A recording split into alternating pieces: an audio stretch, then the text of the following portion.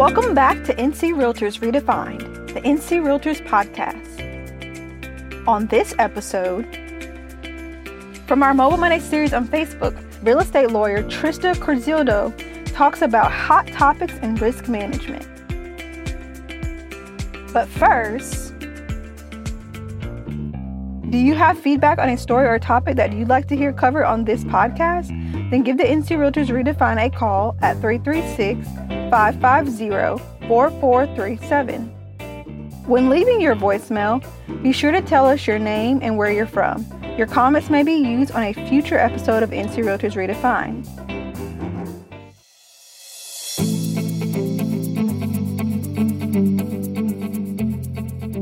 I'm Trista Curzillo, and I am really excited to have the opportunity to join you. What I wanted to talk about this morning is a topic that's near and dear to my heart, and it's the Americans with Disabilities Act, the way that it interacts a little bit with the way that we do our online advertising and our websites. And then I also want to talk about Fair Housing Act and the way that it regulates our advertising, especially when it comes to social media. And then I want to talk, if I have time, I'm trying to get everything into my 15 or 20 minutes here. I want to talk about what to do when you are representing a seller and your seller is potentially recording potential buyers in their property. We're not having any live showings right now in Kansas. We are virtual only. We actually bought the house that I'm in right now virtually. Lots of surprises when you do that, but a good opportunity to get involved in the market that way. All right, here we go. So the Americans with Disabilities Act was enacted in 1990, which is very weird. I was talking to my daughter about the ADA and kind of what it means when I was talking to her about doing this Facebook Live today. And she was in shock that really within my lifetime, we had adopted this act when in her mind, we shouldn't have needed an Americans with Disabilities Act or a Fair Housing Act because people should just not suck, is what she said. But the ADA exists, and we exist within its parameters in the way we advertise. So instead of thinking of it as this negative thing where we need to avoid violating it, I like to think of it as a tool. How can we comply with the Americans with Disabilities Act and use that as a tool to reach a bigger audience? So, enacted in 90, which means it was signed by HW, and it prohibits discrimination against individuals with disabilities. Now, in 1988 is when the Fair Housing Act was adopted to include, or when the Fair Housing Act was amended to include protection for handicapped individuals. They define the two things the same, disability and handicap. So I'm going to read the definition.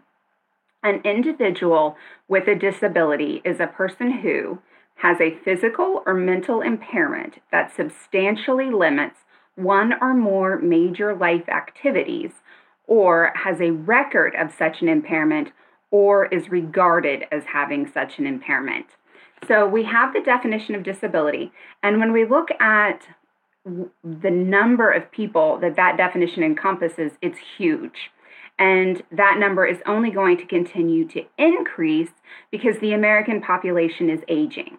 And as I've discovered, as people age, some things quit working, and you might start to fall within that category of disabilities. So as our boomers age, the population that falls within this category is going to continue to increase, and we need to look at this as a great opportunity when it comes to the Americans with Disabilities Act and the protections that it applies. We need to look at those and say, I have an opportunity to reach a broader market. All right. So what does the ADA require? Title III is the section that applies to public accommodations. Now, when most of y'all went through the licensure process and you talked about the ADA, you would have talked about it when it comes to, is my office accessible? What do the doorways look like? Those types of conversations about bricks and mortar businesses. But that's not what we look at when it comes to public accommodations today. Now, when Congress adopted the ADA, this is one of the things that just makes me laugh and cracks me up. Congress is the only entity I know that when it is defining a term, it uses that term to define itself. So when they defined places of public accommodation, they went into a few specifics when it came to commercial facilities, private entities that offer certain examinations and courses related to occupational certification. But then it also defines a place of public accommodation as a place of public accommodation. I love it. What that means is when we look at place of public accommodation, it grows in its definition. So while originally we were talking about bricks and mortar locations, now we're talking about where are services being provided. And in the last decade or so, that definition of public accommodation has expanded through the courts to include websites. So when we look at the website lawsuits, is it a place of public accommodation? The courts have clearly said it is, but they've gone a step further in the way that they've looked at this model. And they have said in the 10th and 11th circuits that tester plaintiffs have standing. Now, most of us are used to hearing tester plaintiffs and thinking immediately Fair Housing Act. And testers would be individuals who contact you to test things out and see if a potential violation exists. Very similar when it comes to the Americans with Disabilities Act, but what it means is I can be completely uninterested in using your services. I can be here in Kansas in my office looking at your website in the Carolinas, find a potential violation of the Americans with Disabilities Act, and I can file suit. Because the ADA doesn't just allow for the Department of Justice to act, it allows for private litigation as well. So that's one of the reasons I'm here, is we've had a huge increase in private litigation and claims that the Americans with Disabilities Act has been violated. Two ways of looking at that. You have attorneys looking for their bread and butter because it is guaranteed attorney's fees, but also we just have an increase when it comes to individuals who are seeking services online. Instead of immediately saying, I want to come to your office, instead individuals are expecting all services to be rendered online, which is certainly what happened to us when we bought our house a few weeks ago. Now, the Department of Justice has also taken action on the Americans with Disabilities Act, saying websites are not accommodable. Those individuals with disabilities are not able to use those websites. And some of the Department of Justice actions that I think are interesting when we look at them is that they cover the full spectrum of services that would be online.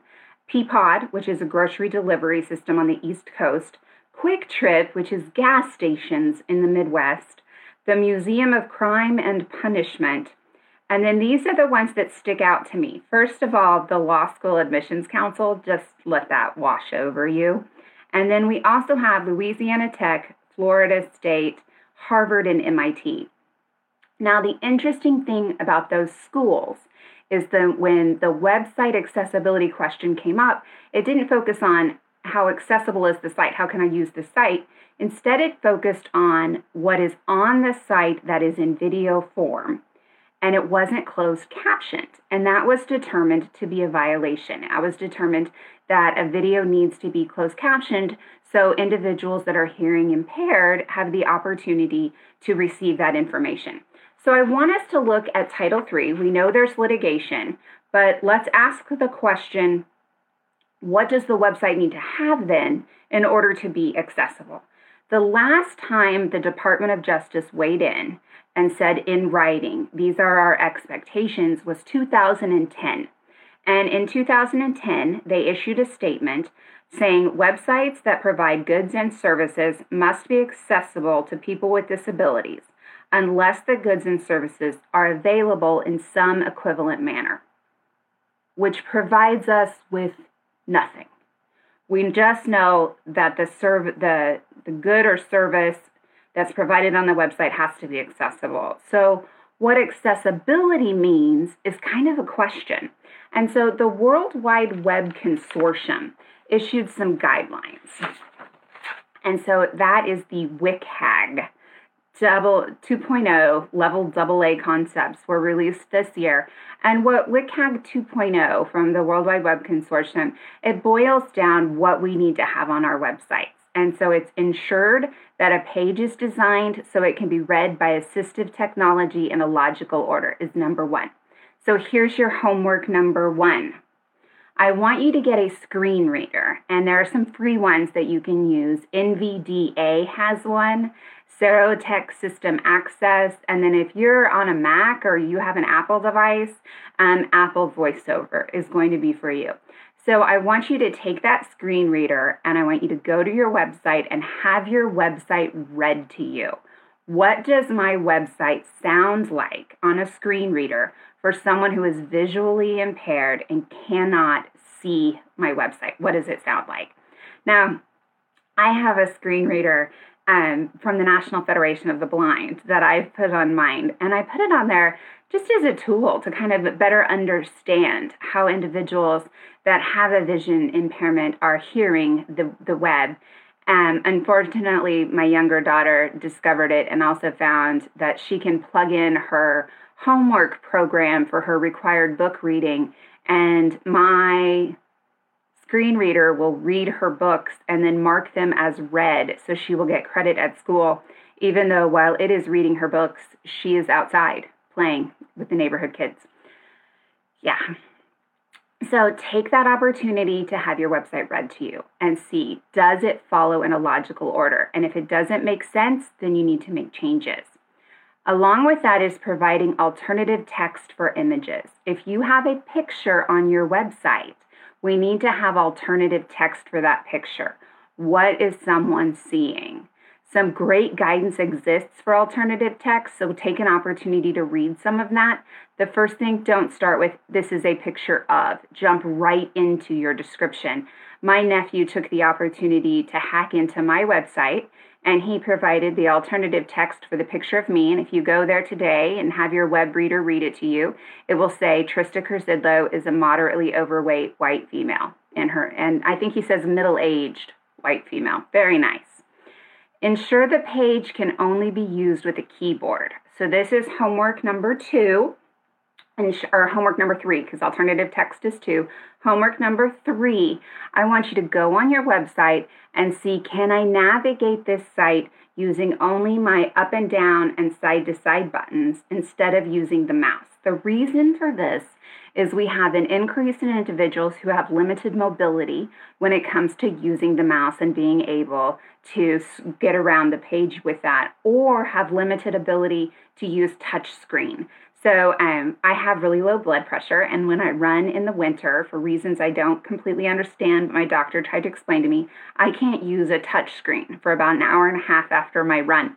So that, for some individuals, that is a constant, lifelong issue. They cannot use a touch screen, so we need to be able to use our up, down, and side to side keys, or have it accessible via a mouse. But there's a whole group of individuals that can't use a mouse, and the doctor that explained my problem said that the age group for the mouse user problem is my age group, and it's Generation X kids who used way too much Atari and have caused function problems with their thumb. All right. Provide sufficient color context for text, or color contrast for text. Now, when we think of color contrast, this is going to be for individuals who have spent their whole life being told they're colorblind, and so they don't distinguish well between reds and greens, or maybe pastels, or shades of blue and grays. So my brother-in-law is colorblind, so we sent out a Christmas card, and it had a dark green background and red words on top of it. And when I talked to him about the card later, he said he couldn't see anything that had been written because the color contrast wasn't significant enough because of his color contrast issues. So when we're designing a website, we want to keep those color contrast issues in mind. A great tool that will tell you if you have color contrast issues is on Google Chrome, and it is called Wave. And so you download the Wave tool, which is Web Accessibility Evaluation Tool, I think is what it's called. And you download Wave, have it take a look at your website, and it will ping if there are any issues with color contrast. And so then you can take the opportunity to make that change. And then our last homework is provide captions and audio descriptions for video or audio presentations. Closed captioning, pretty easy to put into play. Facebook, YouTube, all the places that you stream or go live, they have a tool that you can use, their analytical device that looks at voice recognition technology. So as soon as I am done, when I go live on my page, I can use a program called BeLive, and it will provide closed captioning as I speak. I can't use that when I'm just on somebody else's page. I haven't figured that out yet. So as soon as this is done, and Facebook will have it as a recording, then we can turn on our closed captioning, and then their voice recognition technology will close caption it. It will not be perfect. There will be some flaws. If you use the tool yourself, or if you use the YouTube tool or a third-party tool, you can go in and make changes so that it is perfect. So I'll probably go back and watch the video next week, and I'll put the closed captioning on, and I'll discover that my name is like Teresa Castillo instead of Trista Cursidlo. That's usually what it does. Sometimes I'm Teresa, but it makes some changes like that where it doesn't understand. This is so crazy to me because Kansans don't have accents. But when it comes to voice recognition technology, Kansans are the second highest states for problems with the voice recognition technology. I read an article about it this morning. So those are your pieces of homework when it comes to what we need to do for ADA accessibility. And think of this as you have an opportunity to reach a huge part of the population, the entire population, regardless of ability.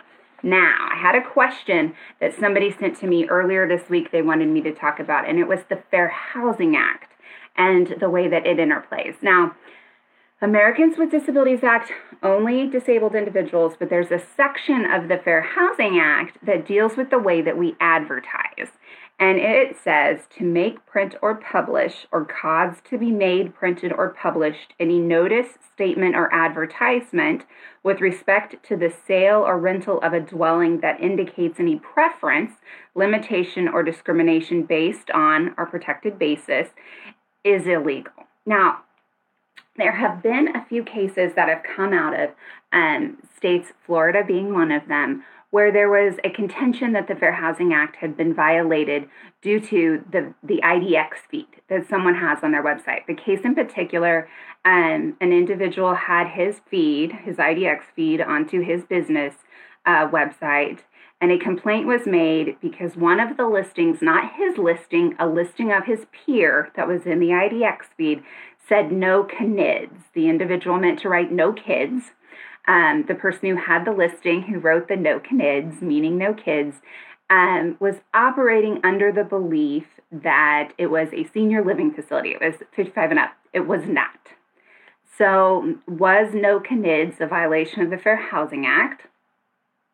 For the person that listed it, definitely a red flag problem there. When you're saying no children, when children would be allowed, because it is not a senior living facility underneath those rules. But is the peer who just has it in his IDX feed responsible for that? Now, there's a law called the Communications and Decency Act. And what the Communications and Decency Act is intended to do is provide protection for just sites that are all look, no touch. Meaning I don't go in and make changes to whatever is posted. So Craigslist is the seminal case. And the question is Craigslist responsible for ads that violate the Fair Housing Act? And the Communications and Decency Act protected Craigslist in that case because Craigslist does not edit any of those listings. It just posts them. Now, there was another case called Roommates.com, and Roommates.com claimed the safe harbor of the Communications and Decency Act, and the court said it didn't apply. And the reason it didn't apply in Roommates.com was because Roommates.com provided a pull-down menu. So I could theoretically go on to Roommates.com and through the pull-down menu say I want a roommate between the ages of 45 and 50 who is female, who is white, who has no children, and really likes cats. Now, when we look at that, the Miss Murphy exemption is going to apply and protect me posting that under the Fair Housing Act, but it's not going to protect me under the Civil Rights Act of 1866, 100 years before the Fair Housing Act, because it says that I can't discriminate based on race. So the courts kicked out the protection under the Communications and Decency Act for roommates because they provided the pull-down menu that allowed for the violation. So when we look at the IDX feed, is it roommates.com or is it Craigslist? It's Craigslist. You don't go in and manipulate that data. You don't go in and change those things. So I hope that answers the Florida question that somebody posted. Now, 5 minutes, and I'm going to talk about videos. So about 4 years ago, 3 years ago, my neighbor that lived across the street put her house on the market.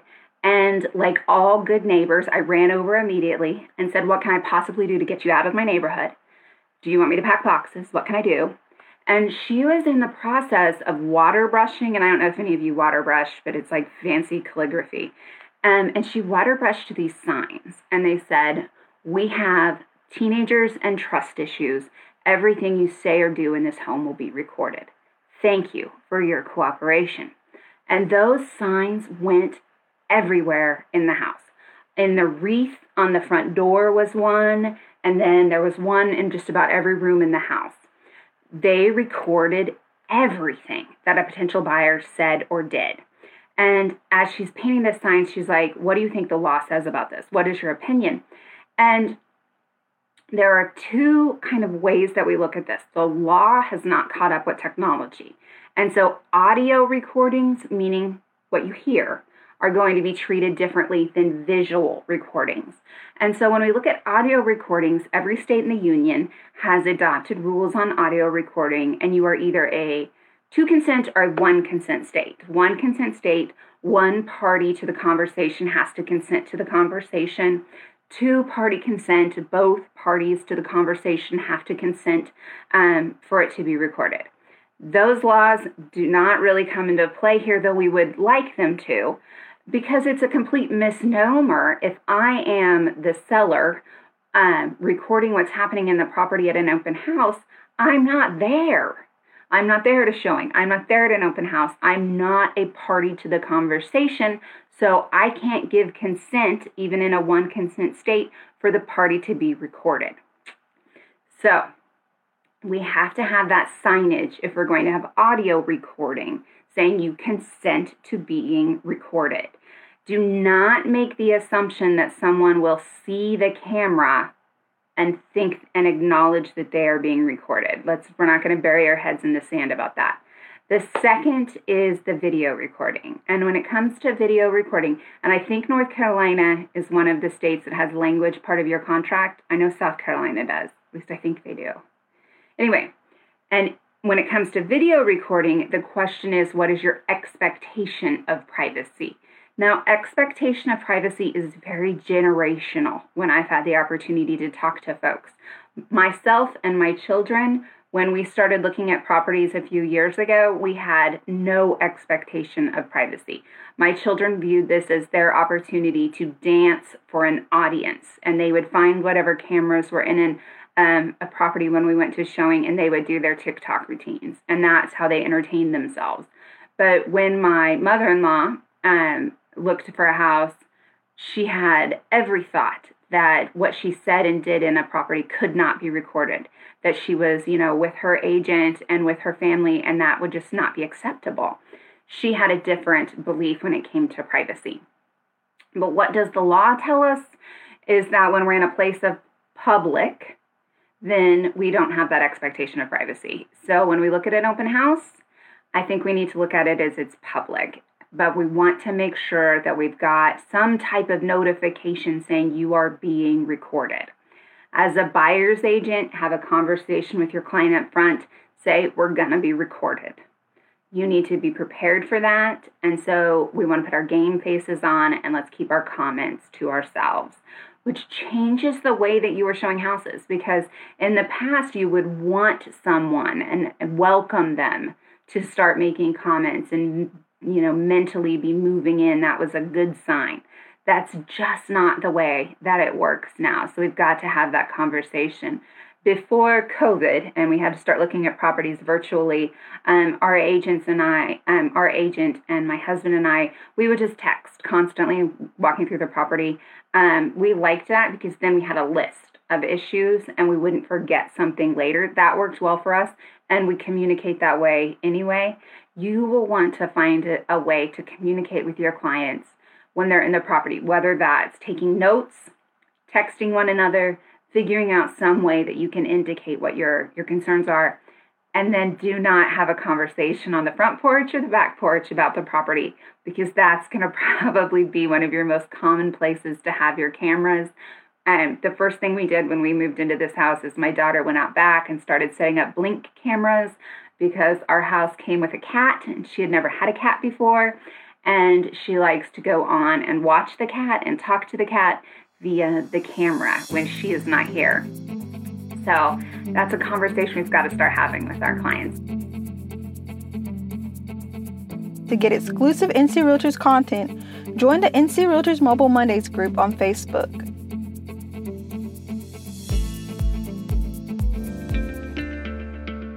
Be sure to catch up on every episode of NC Realtors Redefined by subscribing to our podcast on iTunes, Google Play, Spotify, or SoundCloud.